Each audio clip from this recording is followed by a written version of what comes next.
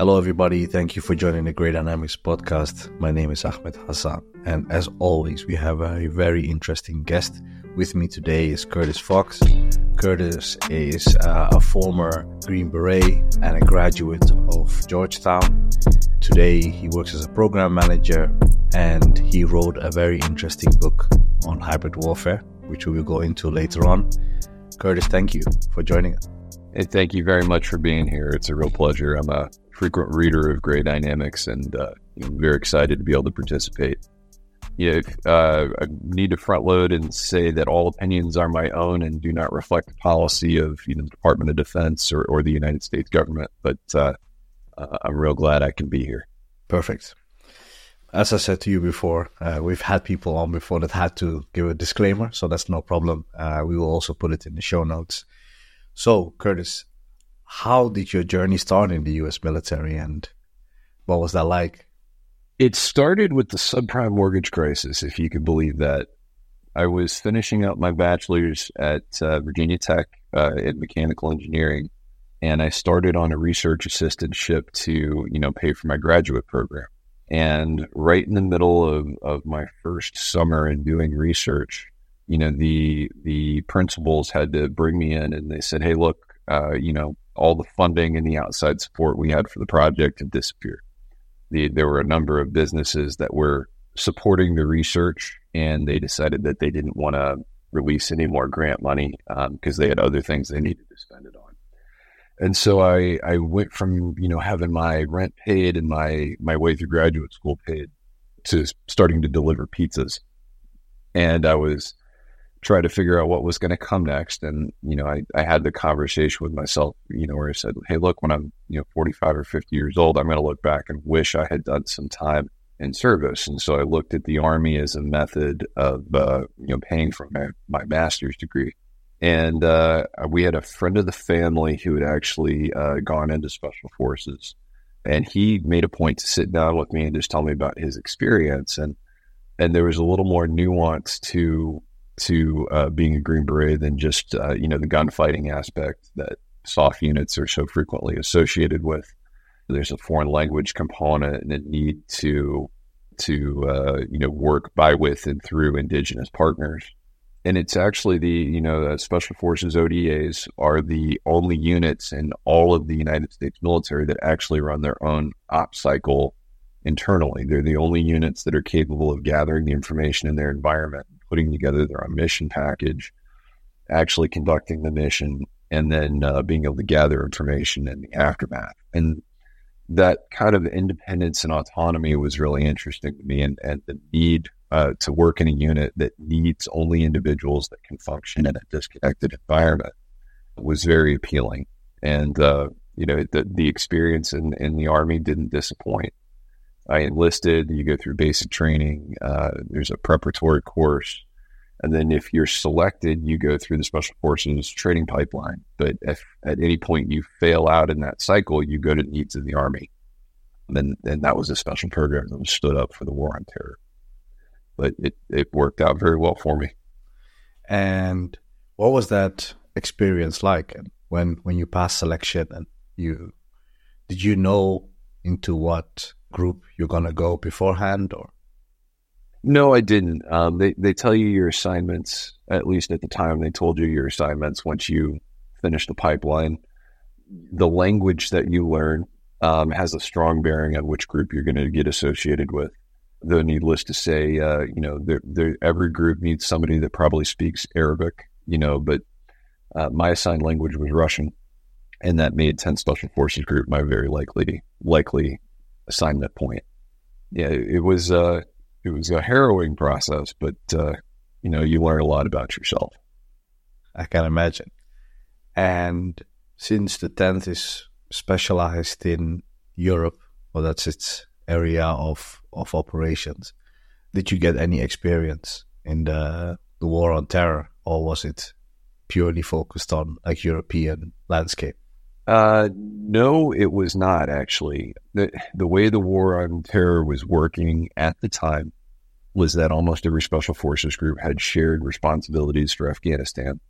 Although there was one primary group that was putting in personnel at any, given time, and those focuses would be handed off as needed. 10th Group was covering down on large portions of Africa at the time. And so actually, a few of my deployments were to Africa. And that was the war on terror missions we did. Can you go into a little bit of your experience and how it was working with host nation partners and as a young man? I can tell you it was eye-opening to see how other people live. There's a lot of Americans that have never spent a summer without air conditioning, and to be in parts of the world where there's extreme poverty and still institutions like slavery was very eye-opening. One of the things that stick out to me was the way in which the locals in Africa treat hospitality. It's almost their own sense of pride. And they have an extreme sense of the need to show you that they're good people and they're people worth knowing by being hospitable to you. And that applies to everybody from the local gas station clerk, to the cab driver, all the way up to the colonel in the Ministry of Defense that you're interfacing with. And it was a really interesting aspect. I mean, we talked a little bit about it before, about being in Somalia and a place that both of us worked. So can you, without going too much into detail, tell how that experience was? I think one of the most interesting things about that experience, I'm trying to remember if my timeline is correct here, the Somali national government in its current form was only reestablished in maybe 2012. And so it was only a few years old when I was in country. And they're still very much getting a sense of themselves. And it's a government that's funded largely by international partners. But nevertheless, there are people in Somalia that clearly see the need for this. They understand, the benefits of, let's say, nation statehood. They understand that the status quo in Somalia, and particularly with Al-Shabaab, it's not tenable, and no one wants to live that way. And they are willing to fight for it, and a lot of people are willing to die for it. The thing that governments like Somalia really have to push through and persevere through are, let's say, maybe the family-oriented and tribal-oriented nature of the peoples there. It's an aspect of the culture. They're always going to be, let's say, more committed to their family and their immediate family than their extended family and their tribe than they are to the national government. And that's going to be a long process of, let's say, untangling before everyone is committed, in the same level to this nation state. And an enormous part of that process is the government, let's say the Somali national government out of Mogadishu, demonstrating in clear and understandable terms that working with them is better, and will be better for them and better for their tribe and better for their family in the long run than potentially letting an insurgency like Al-Shabaab gain, let's say, real political authority. And that's a long, teething process, and I got to see parts of it. And one of the things that really has stuck out to me, not just while I was there, but in the years after and watching Somalia, was that Al-Shabaab has tried to make the move into a political movement at a number of levels, and they keep failing. And it seems clear to me that they're unable to really convey to the population as a whole of what the benefits of their rule are. Certainly not, and certainly not in a way that would be sustainable across the country. Maybe there's some sort of a caliphate they could eventually establish in southern Somalia if they eventually, made enough military gains. But I don't see them ever being able to establish a stable rule. The problem is, how long is it going to take the Somali national government to explain their counter thesis, let's say. Not to go too deep into the weeds here, but there's one question or a comment that I hear often, which is, what will happen if the African Union mission leaves, and will Somalia go in the same way as Afghanistan? And I think it's apples and oranges. The two countries are extremely different. In some ways, they are very similar when you look at like tribal makeup and these type of things.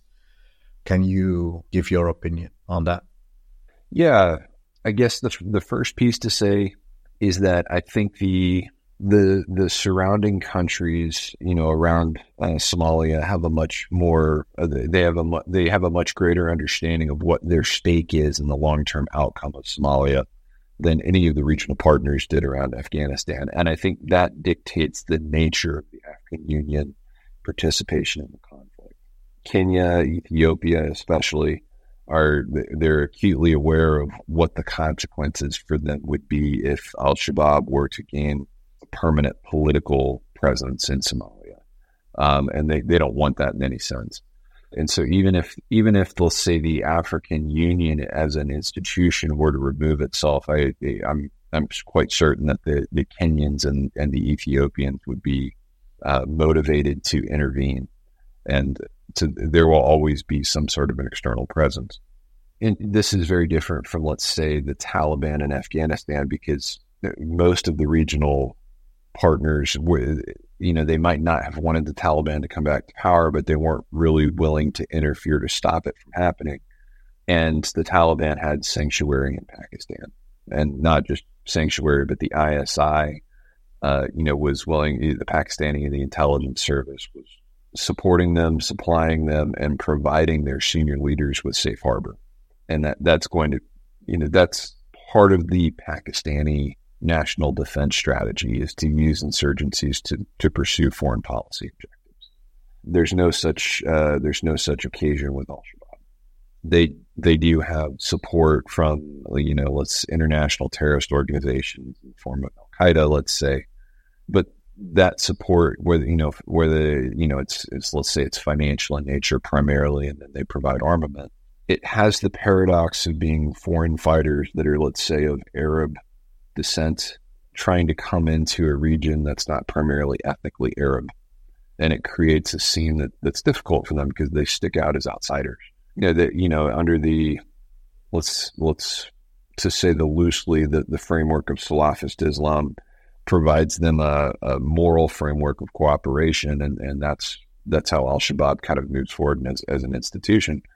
But it makes it very difficult for them to establish real rapport with the public. And that's a paradox that al-Shabaab has not been able to fix in their approach. No, absolutely. I think it made efforts to focus on a Somali message and focus on that. And they have in the past also cleared out international or Afghani or Arab fighters, which I don't think really exist anymore within al-Shabaab. If we zoom out away from Somalia and we look at Africa, and it's, I think, something you can talk about a little bit more, is the shift, and particularly in the Sahel, away from France, not necessarily I think from the US, and the adoption of Russian influence and aid through Wagner and Russia Africa Corps and these types of entities. Your book talks about hybrid warfare, and I think that's a nice little segue there. Could you give your opinion or your views on that shift, and how does that fit into the larger methodology of how Russia sees its foreign policy as well as its warfare? Yeah, great question. And to fully answer it, I think I would have to start by critiquing French colonialism. And it's very different from, we tend to, in the West especially, we tend to think of all colonial empires being managed in the same way. And for the most part, that's not true. The Turkish Empire was, they were absolutely brutal occupiers. And, the crimes against humanity that they committed, they actually, they kind of go overlooked by Western observers in a lot of senses.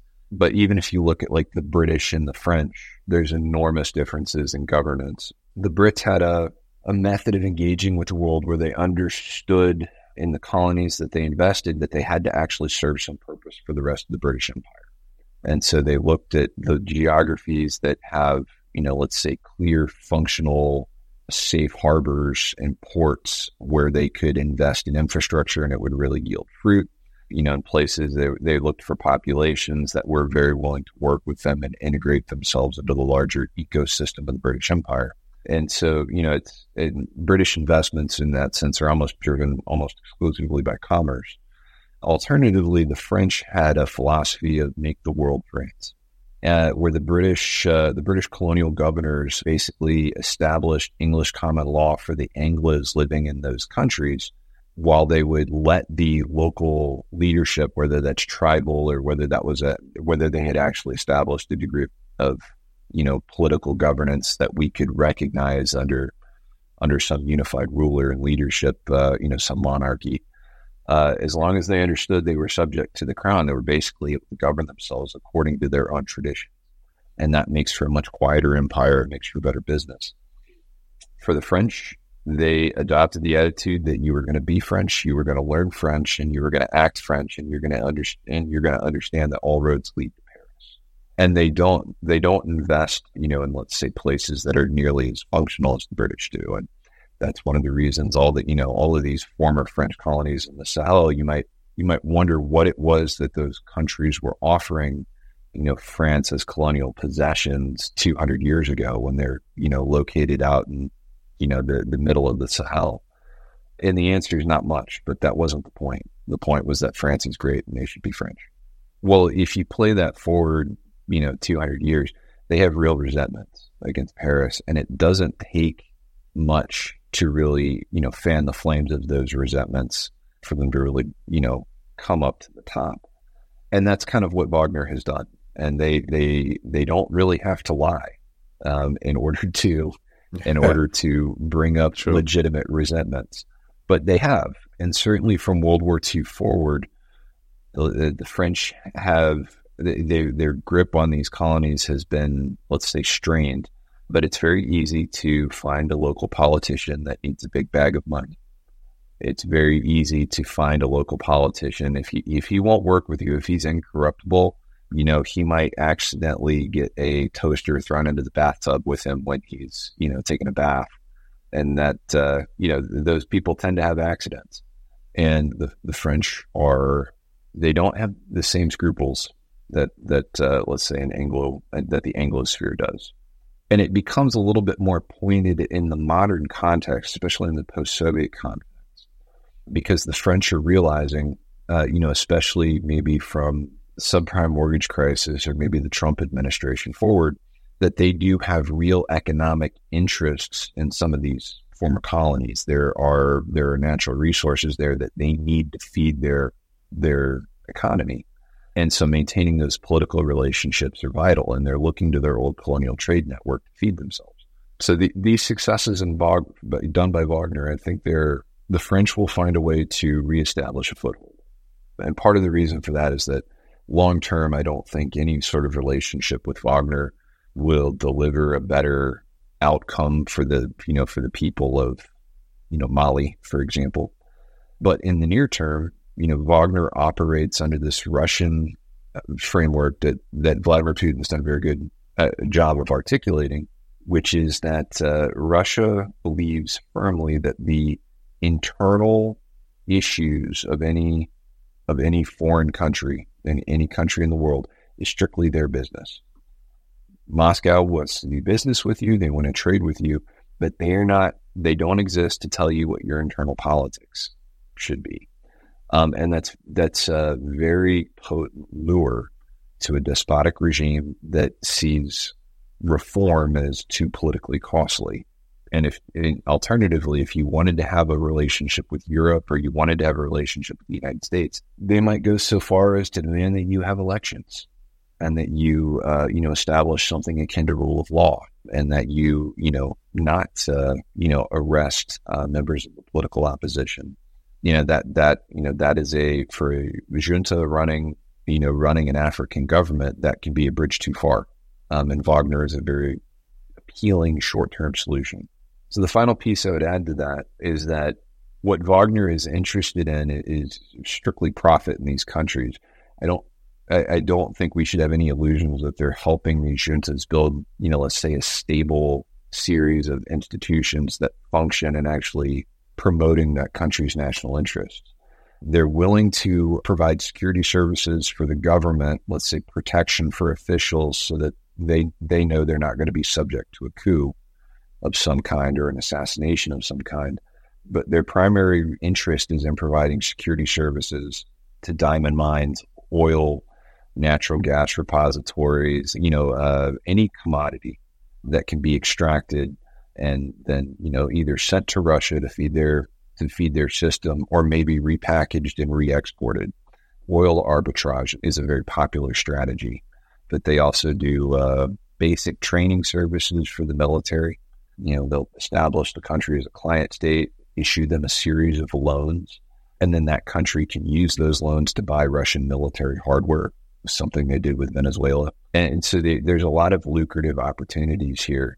It's one of the reasons after the Wagner insurrection and, that mad dash to Moscow, it's one of the reasons that Wagner didn't immediately disappear as a private military company is because they're useful. And, how would Moscow be able to do these things without them? Yeah, absolutely. I mean, it is of interest to say that after the death of Prigozhin, that Wagner in some places, not in all, but in some places have been pushed out by GRU or other like private entities, but the job itself remains the same. Obviously, it's not even though Wagner serves as to get money in, but it is a extension of the Russian state. That's a very good way to conceptualize it. So if we then look at Ukraine, your book mainly talks about, I'll just quickly say the title, Hybrid Warfare, the Russian Approach to Strategic Competition and Conventional Military Conflict. We look at Ukraine, where I think Georgia was the first time where they employed some of these hybrid tactics. Can you tell us, I think in an easy to understand way, what is hybrid warfare, and particularly what is hybrid warfare for Russians, and when did that strategy come to be? Let me start with the strategic picture because it answers your last question first, and I'll work down to the tactical. So when we think of hybrid warfare, we have to start with Russian grand strategy, and it's a grand strategy that has not evolved significantly since Peter the Great. I mean, this predates Vladimir Lenin by many hundreds of years. You can even go back to maybe the 8th century and the actual emergence of the Rus ethnicity itself and carry that forward. They're located on that vast northern Eurasian steppe, and there are no geographic barriers. So, as an ethnicity, the only way to really achieve a degree of security was simply to expand. And when you run into other ethnicities, the only strategy that you can really execute to deal with them is to either conquer them and make them subordinate and ultimately subsume them into your ranks, or to eradicate them or drive them out. And that the Rus ethnicity has been expanding across that plain since their emergence. What Peter the Great really did, he achieved a number of extraordinary things, including building the first real Russian navy. But what he was able to really articulate into their grand strategy was an expansion until Russia could anchor its political boundaries against hard geographic barriers. That would be the Black Sea, the Carpathian Mountains, the Baltic Sea, the Arctic Ocean, the Caucasus Mountains in the south, or the Gobi Desert. And that is the reason Russia expanded to be the world's largest country. So at the strategic level, that's the grand strategy they're pursuing, and their hybrid warfare methodology is a means of achieving those objectives. One of the things the Russians have always known is that they exist on the periphery of Europe. They're not a part of European political progress or even technological development for the most part. And because of that, it's very difficult for them to compete directly with a country like Germany or France or, what have you. And so their approach to let's say political competition has always been to kind of throw monkey wrenches in between the machinations of the European great powers. They look for fissures and divides within the European political system where they can push in a pry bar and try to keep these grand coalitions from forming, the kind of coalitions like under Napoleon or maybe Adolf Hitler that were capable of actually marching eastward and threatening Russia. And that's always been their strategy. As a component of that strategy, as far as they look for internal security, they've always relied on a potent, let's say, secret service or secret police that can find political dissidents and arrest them. Because it's easier to eliminate agitators than it is to march an army from a place like St. Petersburg all the way out to Kamchatka to stop a local insurrection. That's how they hold the country together. And for the most part, that strategy has played out for them. Joseph Stalin really achieved the apogee of that strategy in the aftermath of World War II. He conquered most of Eastern Europe and installed authoritarian socialist regimes that were meant to be buffer states between Russia and the West. And the end state was to forward stage Russian heavy ground forces with tactical nuclear ordnance in East Germany on the other side of the Fulda Gap. And that is what the Russians define as security. That's where they stop being nervous. So if we look at hybrid warfare from the operational level, let's say the Russians have an emerging crisis in, let's say, a place like Ukraine or, the Crimean Peninsula or maybe Georgia. What hybrid warfare is it's a whole of government approach to try to resolve the crisis on terms that favor Moscow. So when we talk about a whole government approach, that means first off, there's a military component, and that kinetic military component needs to be potent. But first off, it's not the first preferred approach. We would prefer to use non-military and non-kinetic influences in order to achieve our means before we resort to military force, or let's say before we escalate to military force. So those, that's targeted propaganda, that's, economic coercion, diplomatic coercion, financial sanctions, that comes in the form of, let's say, offering the Viktor Yanukovych regime, a $15 billion buyout of Ukrainian sovereign debt. And let's say that comes in the form of offering, preferred natural gas contracts. And all of those things are meant to slant the outcome. They are absolutely not above bribing members of parliament. Let's say like the Ukrainian parliament or, whichever country you pick, in order to try to destabilize the legislative process that sits beneath the prime minister of any of these countries or president of any of these countries. And that's how they try to, slant these things in their favor. When those mechanisms don't achieve the desired political end state, the Russians move forward into, actual, let's say, tactical maneuver, using their intelligence services and the elite units within the Russian Ministry of Defense. So the first thing to keep in mind is this is the much vaunted Spetsnaz that we've been taught were the boogeymen during the Cold Wars. And the Spetsnaz brigades are actually strategic reconnaissance assets for each of the Russian military districts. And they look a little bit more like Marine recon or Marine Force recon in the grand scheme of things. Their job is to actually first and foremost deliver information, but they are also regarded as elite trigger pullers in the Russian domain. But that's not their first job. That would be the VDV, the Russian airborne infantry. They're actually regarded as like Russia's most elite warfighters and trigger pullers. And they actually have their own Spetsnaz brigade. It's called the 45th SRB, Special Reconnaissance Brigade.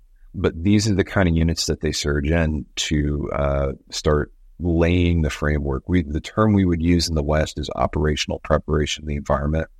And that's all the pre-day zero activities that would lay the framework for a successful military intervention. And then post D-Day, or let's say, day zero, activities, that would be advanced force operations. Those are all the activities that they rush in to conduct in order to lay the foundation for the entry of heavy Russian ground forces. So they operate under three principles: Maskirovka, which is simply Russian for camouflage. And what that means is they would prefer to operate through a hidden hand.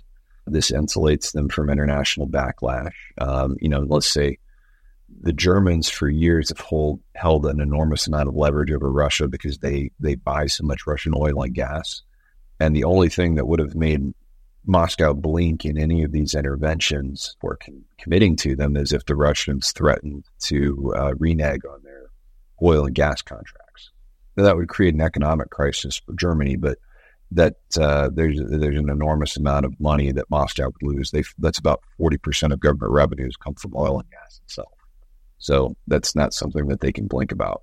And so using the hidden hand approach gives them a plausible deniability, and it allows countries like Germany, for example, to say, hey, look, we don't like this. We don't like what's happening, but, the smoking gun it's not clear enough that, we can, induce an economic crisis, in order to confront them about this behavior. The second term is aktivnost, which is just Russian for activity. And those are all of the below boiling point activities that the Russians conduct in order to prevent the target nation's institutions from frustrating their military intervention. That would be, bribing or threatening politicians, letting the local police chief know that you have photos of him in an affair that he's having. That would be using, let's say, proxy forces like the Russian Night Wolves biker gang to go set up barricades. That would be facilitating, protests outside the local city hall or the local police station, so that they can't respond acutely to Russian kinetic activity. And then the last term is Vynezyovnost. And Vynezyovnost literally just means surprise, and what surprise refers to is the speedy employment of Russia's larger combat formations, particularly the VDV, but also, the Spetsnaz brigades to the extent that they can mobilize, sufficient firepower. They enumerate a number of key objectives that they would need to seize. And then once they can use limited kinetic force to keep the host nation government from securing those objectives, they then themselves would, surge, let's say, the VDV in the country in order to seize those objectives themselves and entrench their gains. And once a couple of battalions from the VDV are in place, the only way to unseat them is with large-scale artillery exchanges. And that's an escalation that in many cases, a target nation might not be willing to cross, especially if they're in a state of political turmoil. So that, in a nutshell, is hybrid warfare. All right. So in the case of Ukraine, would you say, did it work? I mean, I think in Crimea, it can be considered a success, and the Donbass. But the second invasion, or do we have to wait till a cease of hostilities to see if the hybrid warfare tactics have worked? Great question. The short answer is it did work in Ukraine for quite a number of years. From the moment Ukraine became independent, from the Soviet Socialist Republic as Ukraine reestablished its own constitutional governance in, I think we could say, 1992. The Russians have been very careful to recognize Ukrainian autonomy while at the same time undermining it under the rug, or behind closed doors. And they've done a very good job of making sure that there was always a kleptocratic regime that was pro-Moscow functioning in Kiev. And that really does follow the hybrid warfare framework, pretty neatly. Viktor Yanukovych became extremely unpopular, and when he, in his first campaign in 2004, when he failed, they got very nervous, and they made sure that in 2010 he would win. They really stacked the deck for his victory in 2010, and leading up to the Euromaidan crisis, Yanukovych became extremely unpopular, especially in his heavy-handed approach to cracking down on those protests. And he fled the country in February of 2014. He lost his nerve, and he eventually wound up in Moscow. And the Russians eventually tried to get him to set up, a government in exile. And that was when he started losing his nerve. That's when they started formulating how they were going to conduct Crimean annexation. And if hybrid warfare had a Woodstock, it was the Crimean annexation. It was executed perfectly. the elite units that participated in it conducted themselves very professionally, and it was largely bloodless. So they did very well. The war in Donbass, which I analyze in my book, is another hybrid war in Ukraine that's separate and distinctive from the Crimean annexation. Started out in spring of 2014 as a let's say an insurgency. You could almost call it an unconventional war taken from the American lexicon.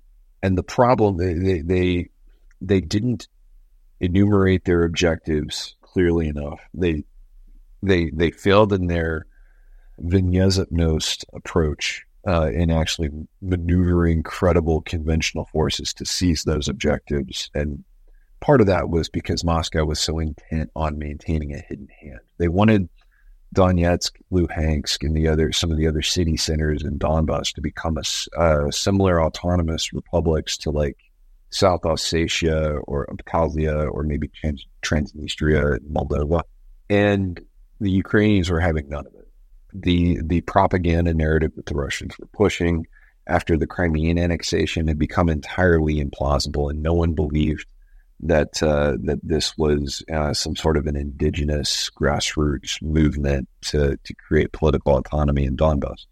And so it took the summer of 2014 for the Ukrainian army to be reorganized and to start moving against some of these insurgencies with credible kinetic force. But once they did, the insurgents didn't really have the Russians, when they stand up proxy forces, they almost always follow the structure of a Russian conventional infantry or artillery battalion. And unfortunately, Mao was the one that figured this out, is that guerrillas won't stand and fight like regular soldiers. They don't have the unit cohesion and the culture of shared hardship that uniformed soldiers do. And so you have to let them function as guerrillas. You can't let them, you can't organize them as you would a conventional unit. And so they collapsed relatively quickly. And the Russians from August of 2014 forward had to surge their own conventional ground forces into Ukraine to shore up that collapsing insurgency. And what we saw happen in Donbass when they did that is effectively they failed at executing a hybrid war in Donbass. And then they had to escalate into a full-scale conventional war that has a lot of the same hallmarks that the current war in Ukraine has at present. The entrenchments, the armored formations, the field of landmines, and they slowly pushed the Ukrainian forces out of Donetsk and Luhansk from the point where the insurgencies themselves were about to collapse. And by March of 2015, they had established a new status quo, and they had achieved, I think, the battle line that would serve as the status quo until their full scale invasion of Ukraine in 2022. And so, in that regard, that was a failed hybrid war. And what we're seeing in Ukraine at present is they attempted a hybrid war, but it suffered from a number of issues. And this is all actually in the epilogue of my book. They tried the Maskirovka, they tried to create the propaganda narrative, but they failed. No one in Ukraine is buying what they're selling anymore. They've interfered in Ukrainian affairs too many times. They tried actually to even build a propaganda narrative for the world about their intervention. They did this false flag operation where they tried to create a video. They actually took bodies from a morgue and they laid them out in a fashion that made it look like there had been some sort of ethnic cleansing of Russians in this area of Ukraine. And because of that, they needed to rush in and defend ethnically Russian individuals that were being persecuted by this terrible government in Kiev. And that when that was pushed out on social media, it fell apart within minutes. Like, no one believed that was real in any sense. They tried the economic coercion. They tried the nuclear saber rattling with NATO. They started building up forces. They do these annual exercises they call Zapad and Vostok, and they conducted one of them. And from those exercises in September, they basically used that as their as their surge point, or let's say their entry point to start pushing forces around the borders of Ukraine. Following the Lukashenko's sham re-elections in Belarus, he needed Moscow's support in order to stay in power, and the price of his continued reign in Belarus was the green light for Russia to stage, ground forces in Belarus. And so they occupied the northern Ukrainian border from Belarus, as well as, the Donbas region, and then Crimea in the south. And that started out as something like 40,000 soldiers total, which surged up to 80,000, which surged up to 120,000. And by their full buildup, they had about 200,000 troops, which at the time was the full expeditionary potential of the Russian armed forces. And I think the world was trying to decide, whether or not we should take this seriously. And I'm not sure that Vladimir Putin himself was convinced as to whether or not he should give the green light for this intervention. He was operating on some very bad information. We know now in the aftermath that the GRU was removed from the planning cycle in this. This was given to the FSB. So the GRU is Russia's military intelligence service. They work directly for the general staff. The FSB is the inheritor of the KGB, and it's Russia's largest intelligence service. It's also an institution that's kind of at war with itself, and it's very much at war with the other services, the Ministry of the Interior and the Ministry of Defense. It's always trying to push its people into other institutions and gain leverage over them. It's a very kleptocratic place. The GRU, on the other hand, is Russia's, let's say, its most capable intelligence service by a large margin. If you're willing to, it'd be worth talking maybe a little bit about the mechanics of how the GRU actually works and why it wasn't in policymaking. The GRU is, it's first off, it's the institution that actually has operational control of all of Russia's Spetsnaz brigades. So they belong as assets to the military districts. But the GRU actually has command and control functionality. So they govern most of Russia's elite forces by volume. The other piece is that they are a spy agency. And as far as, let's say, intelligence operatives abroad, and then let's say the agents that they actually recruit and help collect information for them, they actually run about 6 times more agents abroad than the SVR, which is, Russia's foreign intelligence service. That would be, Russia's MI6, so to speak. But most of the GRU operatives were former Spetsnaz men. And because they use the Spetsnaz as a breeding ground for those agents, and they learn a number of, good skills to have. Let's say they learn tactics, they learn field craft, they learn how to handle explosives and all sorts of things. But it creates a problem for the GRU as an institution because they do not have an appreciation of the delicacy of international relationships or the sensitivities of Moscow's position in global politics, and they can create incidents. And when they're not allowed to bring information directly to the Kremlin.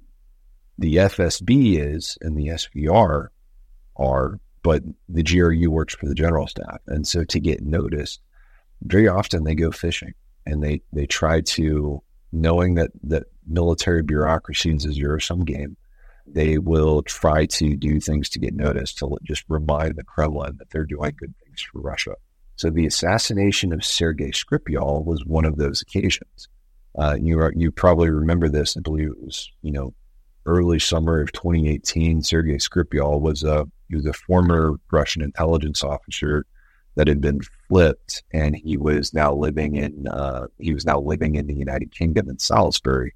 These 2 GRU officers flew to the UK. They landed at London Heathrow, took a metro out to Salisbury, a cab out to his neighborhood, reconned his front door. Then they went back to their hotel in London, and then they came back the next day to Salisbury, sprayed something on his door, dropped it in a trash can, and then they were back on a train and at London Heathrow, and then on an airplane and out of London within 6 hours total.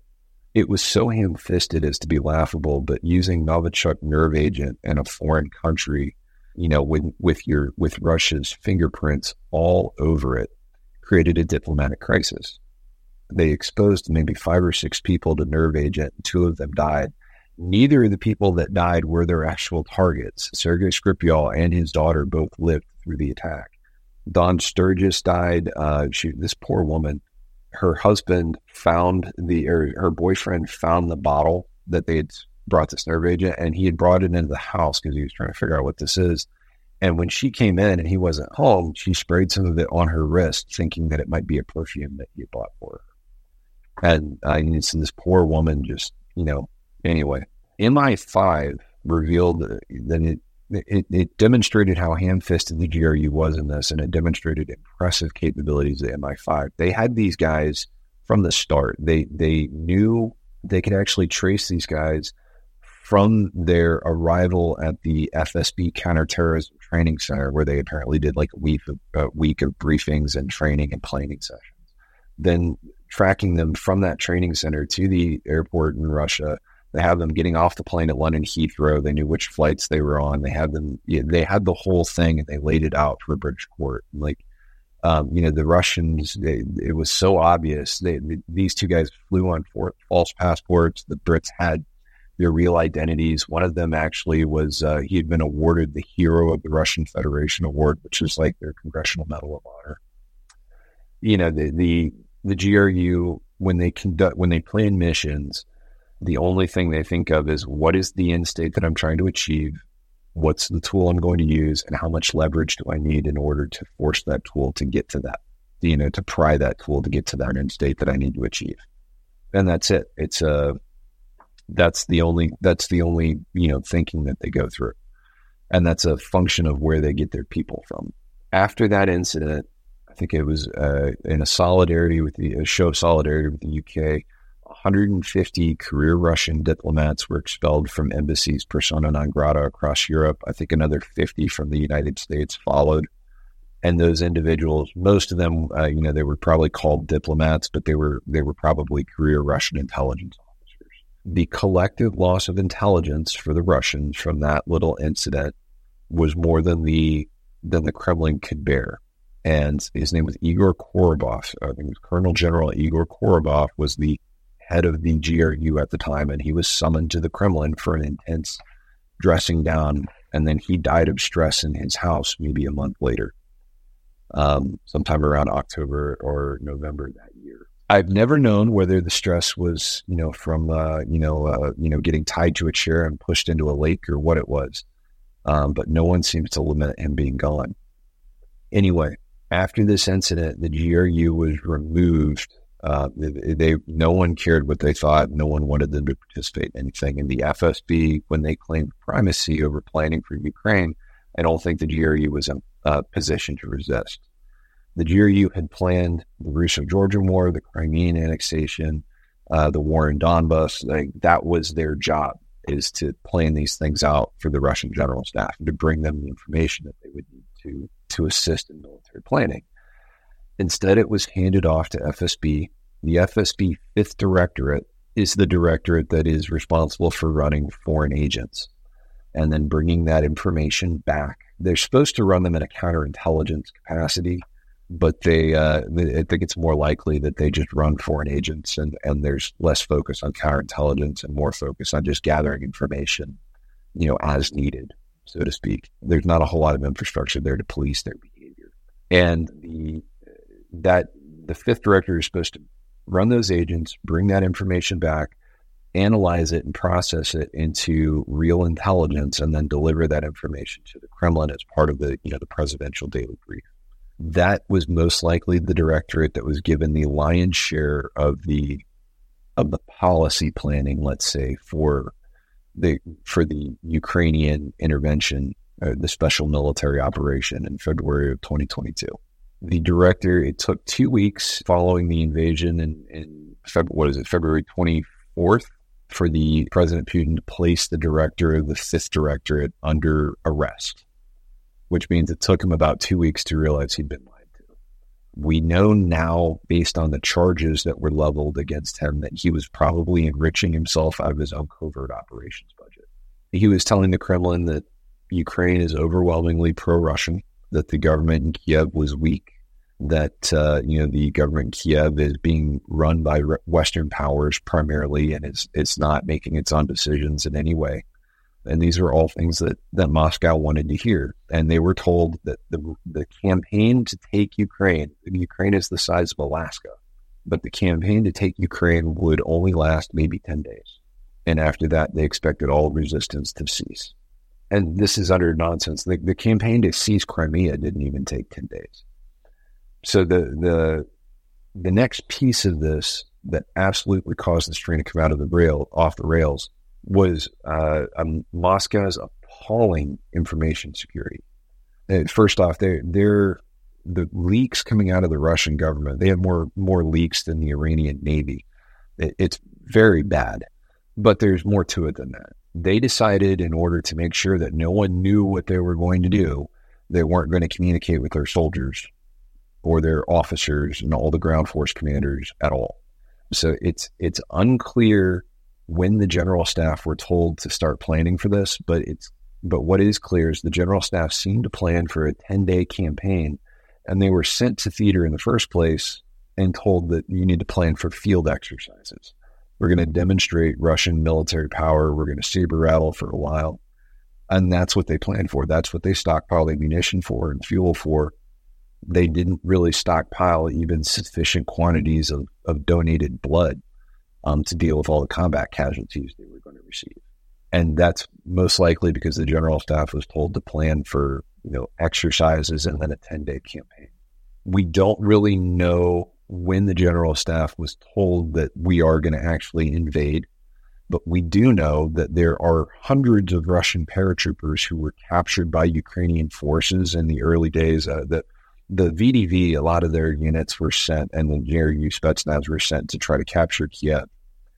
And we know now, after a lot of them have been captured, that they didn't even know they were going to war until they were boarding aircraft with parachutes, and they were told that, hey, this isn't a training drop, you're going to get dropped into war. And that beggars the imagination. How could you get all the soldiers to plan on how they're going to capture, X, Y, and Z objectives, and how could they credibly maneuver to capture those objectives if they didn't know until they were getting on the aircraft that they were getting into a fight? To give you just a point of comparison, in the early days of in the planning for D-Day leading up to the massive June 6, 1944 invasion of Normandy in World War II, all of the airborne infantry were given sand tables for months to memorize while the United States and the Brits built up forces in southern England for that invasion. And they were all told, this is you're going to be capturing Caen, or you're going to be capturing St. Mary-Gleaves. These are where you're going to hit. If you miss your drop zone, I want you to memorize this region up here, the sand tables for this region down here, so that you know how to get to your objectives. And that's that's how you successfully plan for a military operation. The Russians didn't engage in any of that, and they just thought Ukraine would collapse. And the only explanation as to why they thought they could get away with that is because the FSB didn't know what information the GRU needed in order to plan this thing, or the FSB didn't know what information the general staff needed to plan this thing. The general staff was too weak and incompetent to tell the Kremlin it needed a decision, and they didn't have the means to tell the FSB that you're not delivering us the information we need. And so everybody operated on partial information and was not willing to stand up to any other part of this ecosystem and say, hey, look, we don't have any of the pieces to do this. It beggars the imagination. It also draws into contrast, the scope and scale of what it is that they were trying to do. With the Crimean annexation, or even the war in Syria, the Russians were strictly using elite forces and the best officers that the ground forces have. These are only the top-notch commanders that are being put into combat situations, and they're maneuvering the creme de la creme of troops. In order for Russia to muster 200,000 soldiers, they had to go to every backwater installation that they have and basically empty the garrison out and say, hey, look, all of you are going to war. And the there's some complexities in Russian law where only contract soldiers can be sent to war outside of Russia's borders unless there's a larger declaration of war, made, as, was the case, let's say, in World War II. And so that's who these 200,000 soldiers that got thrown into the meat grinder were. They were Russia's contract soldiers, the most motivated and well-trained of their soldiery. And what they've had to do now is run a general conscription and to try to refill the ranks of all those units that have been destroyed. And it's not going well. They have 3 times the larger force now than they did then. I think they're running a little over 600,000 troops in theater now. But they're not trying a war of maneuver. They're doing trench warfare. So that follows the model. When hybrid warfare breaks down, it devolves into brutal conventional slogging match, effectively. Fascinating. I remember seeing a visual of, I think the equivalent of Zillow, the house selling website that you guys have in the US, where you can sell your house. Yeah. They showed the Crimean Peninsula, and then they identified all the FSB officers' houses up for sale in in Crimea, and that was fascinating to see because it was all beachfront, and so they knew. Yeah, they knew what was going to happen. Yeah, so that was it's mind-boggling that can happen at that scale. The number of yachts of Russian oligarchs that ended up in Turkey somehow. Yeah, yeah, another one. So what's next for Russian hybrid warfare, do you think? I think it will continue to be the governing modus operandi for many years to come. The approach is born out of a Russian grand strategy that's 400 years old. The problem is that to annex something to conduct something as sophisticated as the Crimean annexation, you actually do need elite forces, and Russia has thrown almost all of its elite units into the meat grinder. The 45th SRB, which is the Spetsnaz brigade for the VDV, took so many combat casualties that there were updates in open source media that indicated it might have one combat effective company out of the entire brigade. And those are not people that can be easily replaced. That is years of development and training in order to build an officer cadre around those individuals.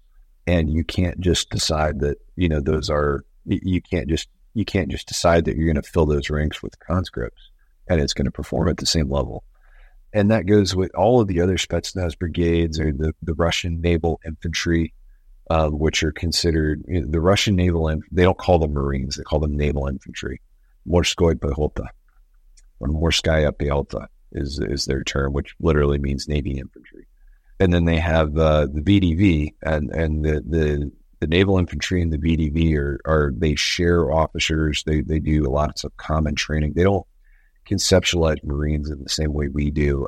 Marines mostly do airborne operations and air assault operations in Russia. And those units have been utterly hollowed out of their pre-war combat potential.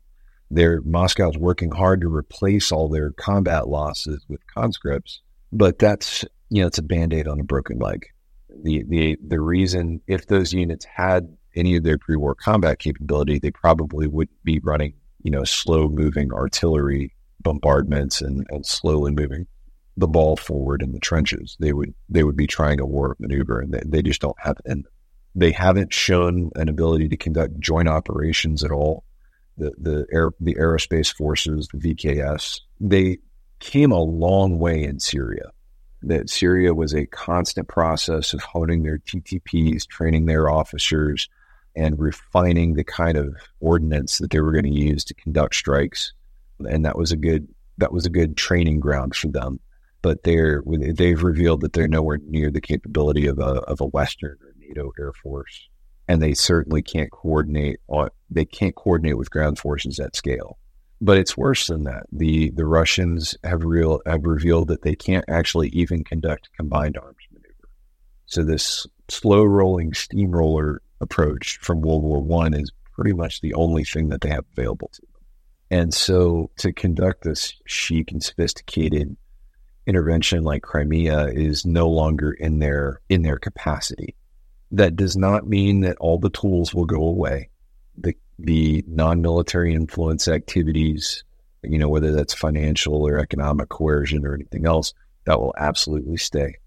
They will still use organizations like Wagner, especially in the third world, to try to let's say send dividends back to Moscow and establish client states that will vote with Moscow at the UN. But hybrid warfare, in the sense that we've known it, they just don't have the capacity to do. But they have all of the strategic incentives to try to execute it, and it will remain at the strategic and operational levels, but not at the tactical level. Do you think that the Russian model can be replicated, or especially on tactical level, or exported, as it were? And the reason why I ask is looking at Serbia, what the influence of Serbia is trying to affect on Bosnia and the Serbian enclave there, Republika Srpska and Kosovo, where they have put little green men, as it were, into North Kosovo. Is that an extension of the Russian hybrid war, or is it Serbia recreating or copying these techniques? Ooh, man, it's a bit of a complex question. Interesting question. I don't think we can say that it is Serbia really trying to copy Russian hybrid war. The Russians themselves don't even have a word for what it is that they do. When they say hybrid war, what they're talking about is Western influence operations. They don't even call it hybrid war in their own terminology. So it's definitely not something they've taught to the Serbians. Without getting too deep into the specifics, I would say that what the Serbians are doing is, let's say they're imitating some best practices that they've seen at the tactical level, but it doesn't have the same coordinated targeted propaganda, and they don't have the means of financial coercion or diplomatic coercion, these non-military, non-kinetic influences that the Russians are so good at deploying. And they don't have near the economic heft, let's say, that Russia does. Russia is not a very big economy. It's actually it's a little bit smaller than the economy of Texas, just for scale. But it is a massive exporter of oil and gas, and it's the world's largest wheat exporter. And it's also the world's largest fertilizer exporter, both in potash and nitrogen-based fertilizers. And because of that, it's very, very difficult to carve them out of the world economy without creating an energy crisis and global famine. Serbia has none of those tools. And I could definitely, especially with the cultural connections that they have to Russia, I could see them trying to implement some of the practices of the Spetsnaz and maybe, the secret police. But the larger framework of hybrid warfare, I think, is outside their grasp. I could see the Iranians doing it. The IRGC and especially Quds Force, or Al-Quds, depending on what you're going to call it, they're a remarkably sophisticated institution that kind of straddles the shed between intelligence as let's say an intelligence service and a special operations syndicate. And they absolutely have it within their ability to conduct hybrid warfare in a place like Iraq. They have an enormous amount of economic leverage over Iraq because Iraq imports much of their electricity from Iran. And then they have an enormous number of Shiite politicians in Iraq that rely on Iranian patronage. And Iran has a vested interest in making sure that remains a dominant coalition as opposed to, let's say the Sunnis, especially the Sunnis in a place like Myanmar. And they have, I would say that they have the strategic impetus, they have the means operationally for the non-kinetic influences, and then at the tactical level, they have the very sophisticated institution in Quds Force and the IRGC that would be capable of executing. Do you think in strategic or even tactical discourse in the world that we underestimate the Iranians? I think we underestimate them, and I think we overestimate them. Let me explain the underestimation first. The whole thesis of the Ayatollah, and we kind of tend to forget that Iran it's a theocratic oligarchy. And, let's say if the Ayatollah were to die tomorrow from old age, there are another 50 senior clerics who can take his office and operate and occupy the office of the supreme leader. It's also absolutely the case that even if those individuals weren't there and they didn't have the cultural and, let's say, theological support to gain that level of political influence, that the IRGC as a separate institution would be capable of running Iran as a military dictatorship. The elected government, and I use that in a loose sense, doesn't really have it. It has the authority to do things within a very, very limited bandwidth, and that's it. And for Iran to join the world order as a legitimate actor, let's say a legitimate actor as a trading country and a commerce partner, without their capacity, and for them to forego this need to project influence in the world through insurgency, and they're sponsoring insurgencies, and the Houthis in Yemen, Lebanon, they're doing it in Iraq, they've done it in Syria. They're the principal supporters of Hamas, although they treat them, Hamas for them they're Sunni, and they're treated as apostates. But if it achieves your goals, why not use apostates as cannon fodder? And for them to forego doing those things, by definition, means that the Iranian Revolution failed. And so from a philosophical and a theological sense, it's not something that they will ever be able to recognize as long as their governing institutions are clinging to the dogma of the Iranian Revolution as sponsored by the Ayatollah. So in keeping with that kind of grand strategy, if you look at, let's say, what the IRGC has been able to set up with Hezbollah is an alarmingly sophisticated non-state, I guess you could call it an international terrorist organization, but the better term might be regional militia, an alarmingly sophisticated regional militia. If you give them another 15 years, 20 years working with the Houthis will be at the same point. If you look at their operations in Latin America, they discovered they work hand in hand with Hezbollah to do money laundering operations. They've realized that Venezuela, as a near failed state, needs whatever help it can get, and they're willing to work with anybody to get that help. And so they're willing to help the Venezuelan government move narcotics northward into the United States or Europe. And then they're willing to help Hezbollah set up those money laundering services from those narcotic revenues, and that helps fund some of their covert operations abroad.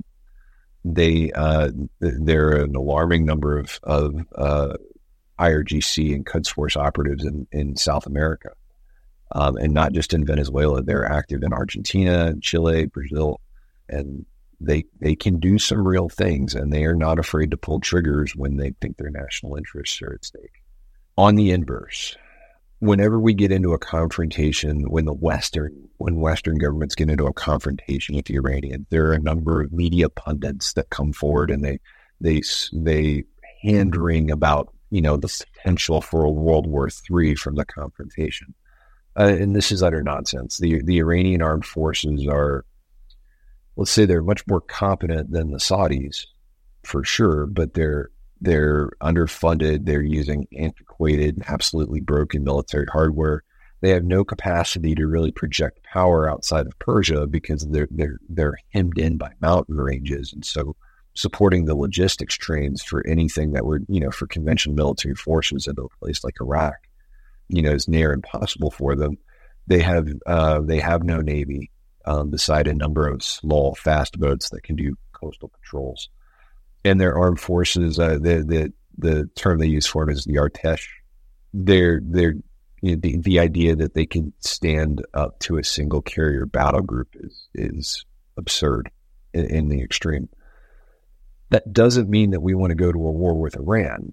in any sense. And that does not mean that we ever want to get into a war of occupation and have to, put soldiers into a place like Tehran and try to build new Iranian institutions. But yeah, their capacity to really project conventional military power is almost zero. They're an incompetent, backwater, underfunded, extremely corrupt country. And their capacity to invade their neighbors is very low. So we overestimate them and we underestimate them. Understood. We can talk about this for a long time. I wanted to ask you, because I know you cannot really talk about what you do right today, but if somebody's listening to the podcast and they're either interested in joining special forces, or they want to write a book, or they want to follow somewhat in your footsteps, as it were, what advice would you give them? Well, I guess the first thing to say, and when I talk to young people, when I tell them look, it's not a bad thing to plan your life out. Figure out where you want to be when you're 40 years old or 50 years old, and then start plotting a pathway to get there. And that goes for men and women, and I've always known that I wanted a family and I wanted a wife and kids. You have to make those things a priority in order to get to that end state. And the inverse is true for ladies too. The other piece I would say, if you're interested in going to special forces, or the Navy's going to have the SEALs, or the Marines have their own elite units, or whatever it is. Maybe you want to join the French Fourth Legion. I know a few people that have. I know a few Americans that have, actually. If you want to do those things, you can. The first thing you have to do is tell yourself is that those things are within reach and that you have the capacity to do them. And then you have to start plotting how you're going to get there. When Navy SEALs aren't born, they're built. And you have to start the process of building that individual. Part of it means adopting a very long-term outlook. You have to understand that the pain you're in the moment, or being the cold or being hungry or whatever it is, these things all pass, and they're not as important as the objective you set for yourself. And it's easy to say that when you're warm in your living room and I'm going to adopt that mentality, but you have to maintain that mentality when you're actually cold and when you're actually wet and suffering. The second thing I would say is, once you've made your plan and you know what you're going to do and where you're going to go, you need to get to the gym, and you need to start running, and you need to start working out. You need to come up, and you're not trying to build a beach body. You're trying to create functional fitness, the kind of functional fitness that will keep you in the game. And the more physically fit you are, the better it is to keep your mind in the game of what it is that you're doing. I would say serving Special Forces really opened up some wonderful career doors for me. And it's a great career for anybody that wants to go into it, but it's also a great door opener, and it's embrace the opportunities. I would tell them to find some academic challenges and get away from the need to necessarily do a conventional degree. People with bachelor's degrees, the one thing they all have in common is that we can't really tell that they have a bachelor's degree unless they tell you. That's kind of what's happened, is there's so many of them out there, but we can tell, but employers can tell the difference between somebody who's served in the 82nd Airborne or the Marine Corps and somebody off the street, and they will choose that person over somebody that has a bachelor's degree any day of the week, because they know that person has discipline, they know how to get on board with the mission, and they know how to be part of a team.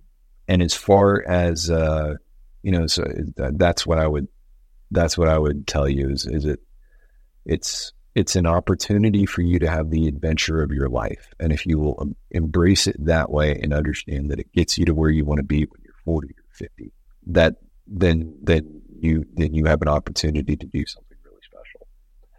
As far as writing a book goes, I can tell you that the core thing is for you to be very interested in the project, for you to love what it is that you're doing.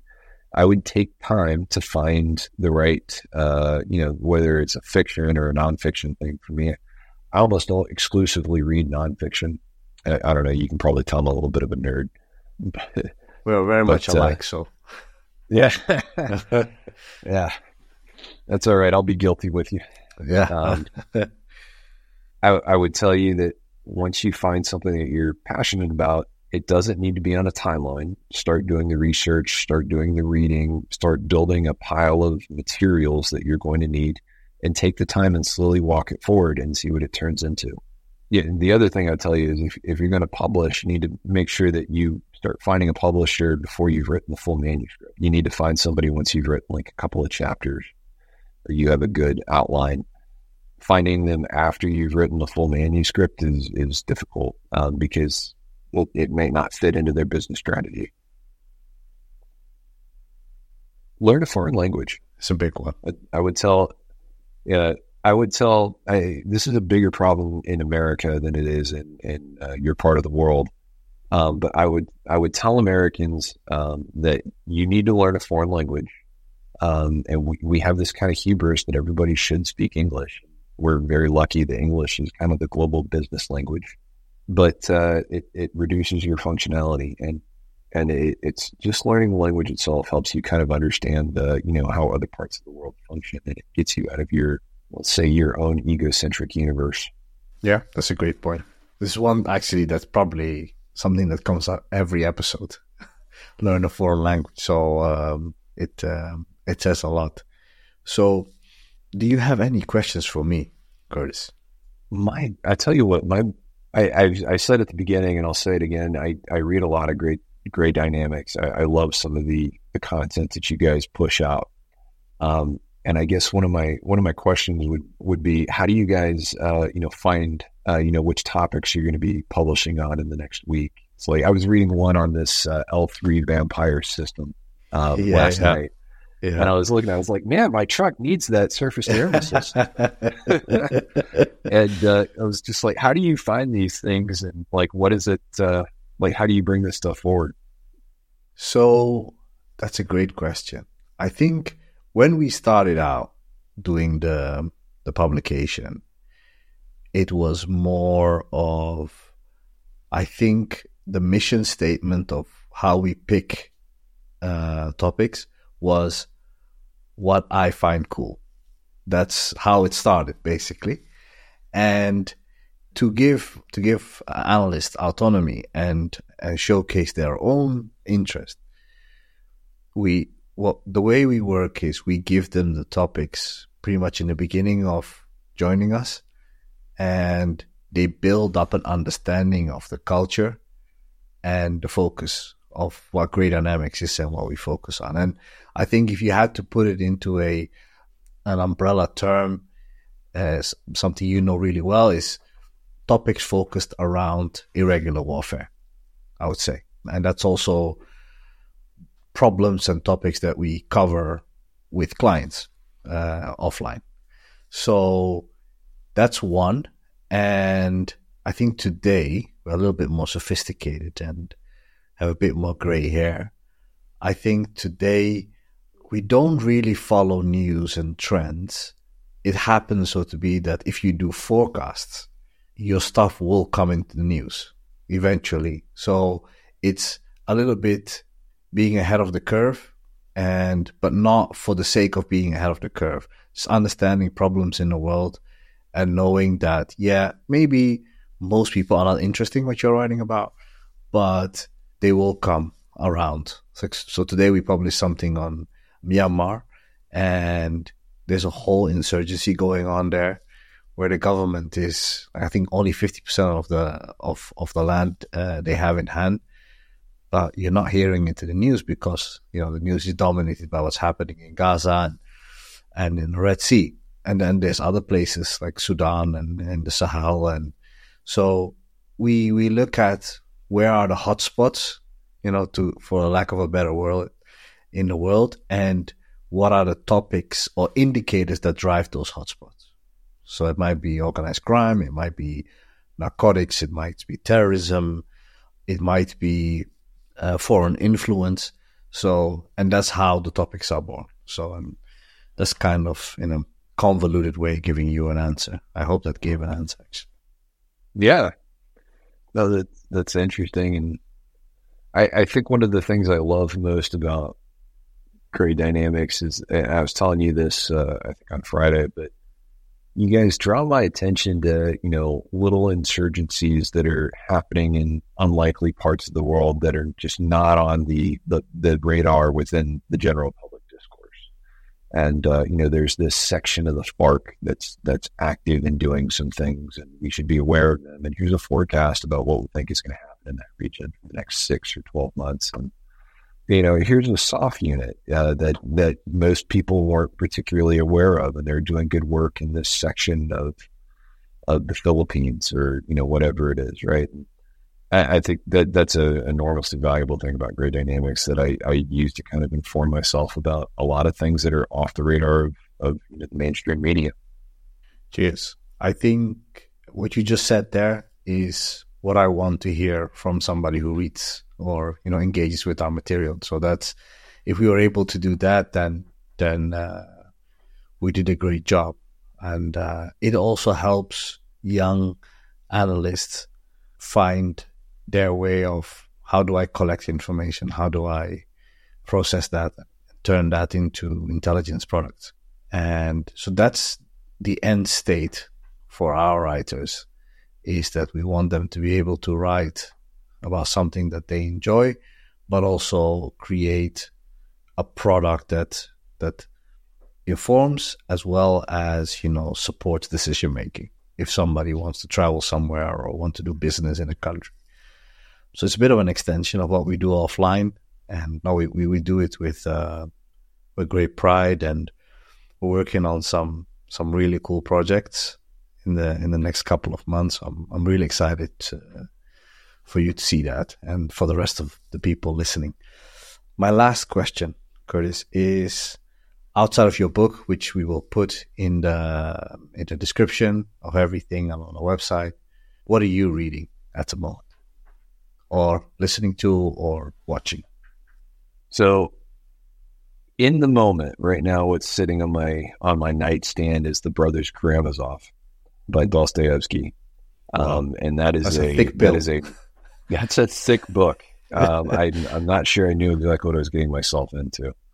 The book I just finished that I would tell everybody in the U.S. military, especially to read, is called The Generals. It was written by Tom Ricks, and it's an outline in the first chapters about George C. Marshall and the system of management that he set up during World War II, and how it is that he picked generals that were going to fight and win World War II.